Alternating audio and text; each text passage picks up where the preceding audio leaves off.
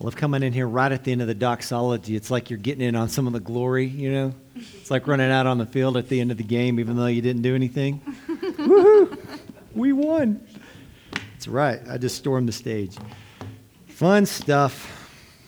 I don't have football on my mind today, do I? So this is our book right here. This is the Bible, of course, and this is the book that we live by as God's people, the church. And we continue to hold this up as a book, even though it's been written, the most recent writing, it was about 2,000 years ago.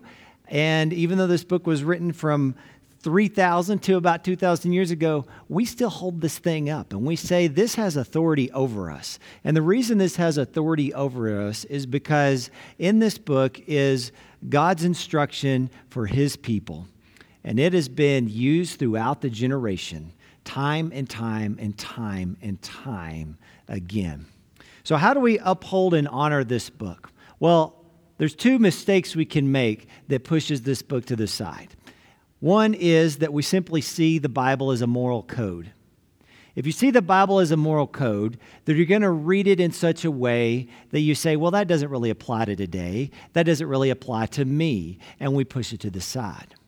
The other way to read the Bible is we simply say, well, it's archaic and antiquated. It's for 2,000 years ago, and it no longer applies for today. And we have science today. We've come a long ways. We've outgrown the Bible. It's more primitive than we are. And that's another way to just kind of leave it on the shelves. Both of those are ways that describe this book as something that's kind of dead. But the Word of God is living, and the Word of God still speaks to us. The challenge as the church is how do we read it? How do we interpret it? And how do we listen to the voice of God speaking to us in the midst of it? So part of our question that we have to ask, and really what today's scripture pulls up for us, if we were listening and paying attention to it, is how do we read these texts in light of the world that we live today? How does the church take the book and what God is saying to us in the book and through the power of His Holy Spirit, and how do we let it do what it is called to do? That's the challenge that is before us. Today's text comes from Ephesians chapter 5, and we have been going through Ephesians for a little over a month now. And in chapters 1, 2, and 3, the Apostle Paul, who is writing this while under house arrest in Rome to the people of Ephesus and the surrounding churches, while he is doing that, he really lays out his theology in chapters 1, 2, and 3. And it's real dense and it's hard to understand. And I've read it 1,000 times. And every time I read it, I still find new words that pop up. But he's talking about God's grace. And God's doing this amazing thing. And God has saved us. And He's made us alive with Him in Christ and raised us with Him in the heavenly places along with Jesus. As if this has already happened and is already going on right now. He goes big on what we call ecclesiology, which is basically a theological word for church, the ecclesia, the ones who are called out. God has created His church. The church isn't just a group of people who decided to get together and say, hey, let's get together on the weekends and sing some songs and then have some guy come up and talk to us and then we'll go home. That's not what the church is. The church is God calling a people out of the world. The church is God gathering up a people. The church is Jesus Christ creating in Himself a new humanity, Jew and Gentile, male and female, slave and free, all kinds of people. God, through Jesus, is gathering up a people for Himself. So that's a top-down kind of gathering. That's what the church is. That's a high ecclesiology. Paul lays that out in Ephesians chapters 1, 2, and 3. Also, we see sprinkled in there some hints of eschatology, which is another theological fancy word for kind of the things that it's all pointed toward. Where are we going? Where is the end? Where is all of history pointed toward? We do this every single week. I don't know if you pick up on it every week or not, but every week when I pray over these elements, this bread and this wine, I say, make them be for us the body and blood of Christ, that we may be for the body of Christ. We may be the body of Christ redeemed by His blood. Make us one with you, one with each other, and one in ministry all the world until what? Anybody? until Christ returns and we feast at his heavenly banquet. We say that every single week. I've probably not missed a week in my 8.5 years of being here of saying that because it's in the memorization bank. Sometimes the things we say all the time kind of just get lost in the background, don't we? We are always pointed towards something. We're not just blindly going through history trying to make the world a better place. We are going through history toward an end where God has already promised that he will renew all things, and he's beginning to do it already. And so after Ephesians 1, 2, and 3, Paul comes in chapter 4, and I hate to not even preach on chapter 4, so I'm going to give you the 30-second version. Paul is basically calling the church in Ephesus to be a people who are united. He says, you guys need to get along with each other. You need to love one another. By the way that you treat one another, God wants to grow you up into a mature body and into mature people, not children tossed to and fro by every doctrine or every scheme of the devil, but people who are mature, people who are strong, people who grow up into who you are. God has already made you a new creation in Christ. Live as a new creation. Don't be like your old self. That old self was crucified with Jesus Christ. That old self is gone, has passed away. Don't live out of that old self. Don't participate in the deeds of darkness, sexual immorality, and the like, but be the new self. Be who you were created to be in Christ Jesus. Created in him for good works, created in him to love, created in him to be the light, created in him to expose the deeds of the darkness. He's basically saying, you are a new creation, therefore here is how to live as new creation. He's not simply saying, hey, you're supposed to do this. You need to be good. You should do this. You ought to do this. No, it's grounded in grace. It's grounded in the fact that our God has done something in Jesus Christ. He sent his Holy Spirit upon those who believe and place their faith in him. He's made you a new creation. And because of that big theology of 1 through 3, then we can go to chapter 4, which begins with one really big theological word. And that word is therefore. Okay? It's a big hinge word. Ephesians 4:1, therefore. We've turned the corner and we're on the downhill side of this thing. God's done all this stuff. Therefore, here's how you and I cooperate with his grace. That's why chapters 4, 5, and 6 is not simply a moral code. It's not just simply, well, you're supposed to do this. You're supposed to be nice to each other. No, it is grounded in the reality of who God is. It is grounded in the reality of what Jesus Christ has done for us. And if you come at it with any other angle, you're going to miss it. You're going to come away with more questions than answers. You're going to come away with an overly skeptical view of the very scriptures that we hold up. Okay, I got off track. So here we are in Ephesians chapter 5, and Paul mentions 3 sets of relationships.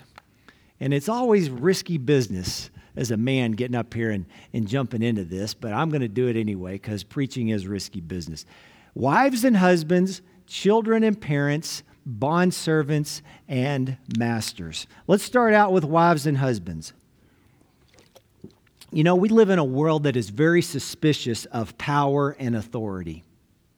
And in a lot of ways, justifiably so. There is no shortage of people who have abused power and authority. Not only in the public realm, but every single one of us knows somebody who has abused power and authority in our lives, whether it's a boss, whether it's a teacher or coach, whether it's a parent, whether it's a spouse. Abuse of power happens everywhere, from the smallest of infractions to the worst of abuses. We've all seen or experienced such abuse or such infraction. Our public sphere, our culture has realized this. But one of the side effects of what we see and hear in our culture and of this realization is that the stock of masculinity, the value of masculinity in our culture has gone down. It's taken several hits in the last few decades. The failure of many men, combined with our culture's reaction to such failures, have affected masculinity so much so that possibly young boys may feel a sense of shame in becoming a man, or at very minimum are confused about what masculinity is. After all, what is a real man? As a man, sometimes, I'll just confess, it's hard to remember what that is anymore. What is a real man? Masculinity in our culture tends to have a negative connotation rather than a positive one. And we live in a reactive culture. And when you have a reactive culture and there's things being tweeted and put out on news and the like, it's always going to feel like it has that negative edge to it because we're a culture that thrives on anxiety, whether we like it or not. But in creation, and in who we are as God's people, we, because we're created by God, we have actually something positive to say about what things are. That God created us male, and He created us female, and He calls it good. In Genesis chapter 1, we see God's design. He has light, and He separates the light from the darkness. There's day and there's night. There's water and there's land. There's sun and there's moon. All these complementary parts. And then down in Genesis 1:27, it says, God made humanity in His own image. In the image of God, He created them, male and female. Whatever masculinity is, it was created by God to be something that is good. Everything in Genesis 1 is good. Everything in Genesis 2 is good. It's where we go to find God's original intent and design for creation when He started this whole project off. The culture that we live in can point to what a bad man is. We can all look and say, yeah, that's not exactly what a good man is. But if you want to find the definition of a good man, Genesis and Ephesians are not bad places to start. So here Paul is, a couple thousand years ago, in a plea for unity for the church, is instructing wives to be submissive to their husbands. Now, anyone who has had a bad husband, or anyone who has had a friend with a bad husband, may have problems with this passage. Unfortunately, this scripture does get misused in a way that justifies abuse. Woman, submit. You know, that's really Satan's greatest tool, is getting us to misuse Scripture. He's been misusing God's Word ever since Genesis chapter 3 garden. He's been misusing God's words ever since He was quoting Scripture to Jesus in the wilderness. But even though many women and probably men have some issues with this passage, perhaps thinking it is outdated or antiquated, and that we in our society have surpassed such primitive ways of thought, I would think that many, if not most women deep down actually desire their husbands to step up to the plate and to lead spiritually, mentally, physically, emotionally, and in all ways that are good and right and holy. To not lower the standard of masculinity, but to raise it and to create and cast a vision for what it means for us men to be good and godly husbands. That's a tall order. As a husband myself, I see places in my life where I still have work to do. Paul is appealing to men here. You have a special responsibility as husbands. And that responsibility is modeled in Jesus Christ. You want to know what a real man is? Look to the guy who died on this cross. That's a real man. Husbands, love your wives as Christ loved the church and gave Himself up for her. That's the standard. Lay down your life as Christ laid down His. What does lay down your life look like for you? Well, for most of us men, it probably means that we help to provide a significant source of income. But it might also mean you have to lay down the remote control more than you prefer. It might mean you have to do the dishes more or vacuum. At least I hope that scores points in my house. I think it does. Laying down our lives mean that we put others first. And men can do this as well as women. And the reason we can do this is because Jesus has done it for us.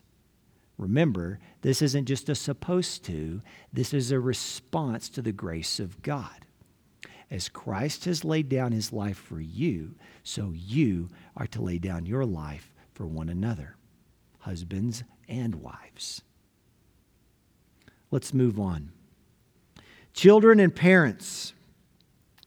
My beloved daughter, whom I love, likes to point out Ephesians 6:4 every now and then. Just when you think your kids aren't listening to your prayers or scriptures or anything like that, they're quick to point out ones like, "Fathers, do not provoke your children to anger." I love that girl. Children, obey your parents. Fathers, do not provoke your children to anger, but bring them up in the discipline and instruction of the Lord. Here we have another, even a more extreme version of what you might call one in authority over the other.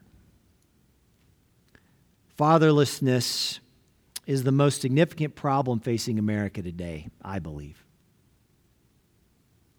71% of high school dropouts come from fatherless homes. Out of fatherless homes, we have 85% of all youth in prison, 63% of youth suicides, 90% of all homeless and runaway children come from fatherless homes. That just shows the power of a father. The world needs fathers. The world doesn't just need biological fathers, however. The world needs men. Men who will step up to the fatherhood plate. The world needs father figures. Right here in Lubbock, Texas, so many kids need father figures. I don't know what that might look like. One of the challenges that as I think about our church and kind of the dynamics of our church, one of the challenges that, as much as I love the 9:30 service, one of the challenges we have is that because our youth is at the same time as the 9:30 service, they're right here in the context of worship. Do you see any youth in this room? Nope. As a pastor, I feel like I need to do something about that. I don't know what. But it is something that's on my mind and my heart, that we need to be rubbing elbows with the young generation. Because a lot of them are losing faith. They need fathers and mothers and father figures and mother figures in their life.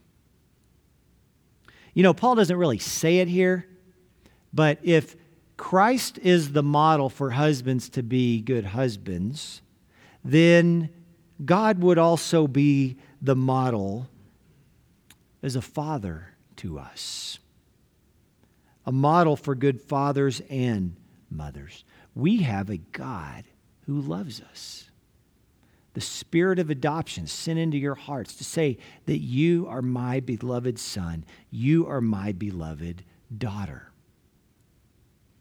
The more that we come in touch with his grace and his love for us, to that degree, we will be looking out in the world and saying, Lord, who are you showing me to love? Who am I called to father and mother in the world, biological or not? Fathers, do not lord it over your children. Do not provoke them to anger, but bring them up in the discipline and instruction of the Lord. And then finally, bondservants and masters. Now, this one might be the most difficult to deal with. Is Paul justifying slavery here in this letter to the Ephesians? A couple of thoughts on that. First of all, Paul could no more imagine a world without some form of slavery as we could imagine a world without electricity. It's just something that wasn't even in the equation of his radar screen. Second of all, this word that we get for bondservant has a wide range of meaning. It could mean a hired servant. So if you hired me to come over and mow your grass, then I would be your doulos. That's the word, doulos. It could also have to do with a temporary worker who is bound to work for someone else until a debt is paid off. So if I owe you $100,000, I may have to come work for you for several years until my debt is paid off. And then finally, in some cases, in Roman antiquity, a slave, a doulos, is actually an involuntary slave, though it's not tied so much to race like it is in American history. So it kind of helps to get a little fresh perspective on what Paul is talking about. In this case, he's most likely referring to those who still owe a debt to somebody and still have some time to work off that debt, though it may not always be the case. But Paul here is addressing whoever is on the other side of this letter, whoever is in the church. And he's saying, bondservants, obey your masters. And he also says, masters, be good to your servants. Today, this would be just about any employer-employee relationship. Most of us have been or are employers or employees or both. Employees, work your tail off as if you are working for the Lord. You know, most people who have a boss, there are times they just don't really like their boss. There's moments where that's the case. I hear it all the time from people, struggling with the boss, struggling with people at work. It's helpful to know that we work for a boss with a capital B. That God is calling us to work as if we are working for Him. When you work, when you get up in the morning, when you go and do whatever it is that you do, who are you working for? Are you working for someone else? Are you just working for yourself? Or are you working for the Lord? If you're a student, are you a student for yourself? Are you a student for a teacher? Or are you a student for the Lord? We are called to do everything that we do for the glory of God. Whatever you do on a Tuesday afternoon or a Thursday morning is meant to be an act of your worship. Your work is worship. Let it be worship of God. On the other end, employers, be good to your employees. For you will also someday stand before God as they will, and God shows no partiality. He's not going to say, well, you've worked your way up into the upper levels of management, therefore I'm going to cut you some slack. No. We're getting into some eschatology here. Someday when we all stand before the Lord, the more we've been entrusted, the more will be required of us. We have a stewardship, and our employer-employee relationships is a part of that. Do we simply find ourselves within a closed system? Or do we see that even how we live out our lives in the workplace matters to God?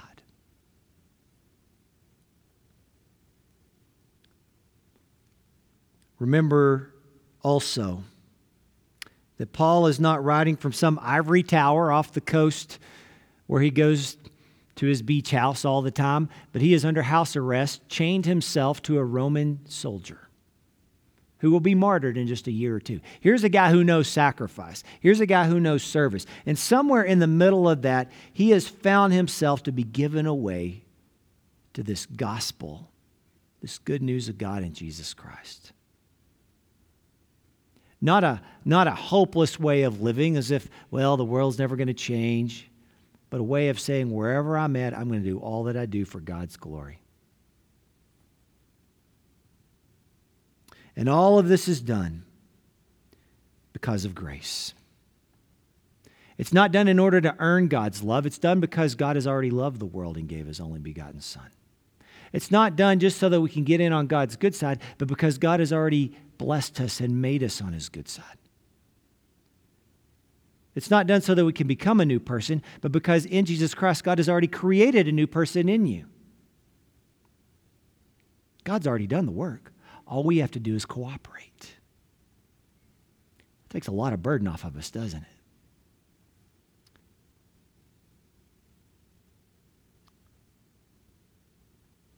Because God has done amazing things in creating us, in loving us, and giving His life for us. And because He has done and will do amazing things in bringing the world to full justice someday, we get to be those people who stand in the gap right now between what He's done and the greatness of His love and what He's going to do in the finality of Him making the world right. So, brothers and sisters, I want to invite you, whether you're male or female, young or old, employer or employee, whatever you are, whatever phase of life you're in, consider the relationships in your life. Your family members, your neighbors, your work relationships, even our church. How might God's act of creating you, how might His act of loving you, how might His act of forgiving you and saving you and giving you His promises, how might that bring and impact the way that you treat others today? It all starts right here. It all starts with what He has done for us. It's a beautiful thing to gather here every Sunday, to remember the goodness of God, that He has blessed us in ways that are beyond what we could imagine or deserve. And because of that, we can go and bless the world. God has created places for you to go to, people for you to know. And He has called you to be a blessing. But He would never call us to be a blessing unless He blessed us first. So let's receive what He has for us, and then let's go and share it.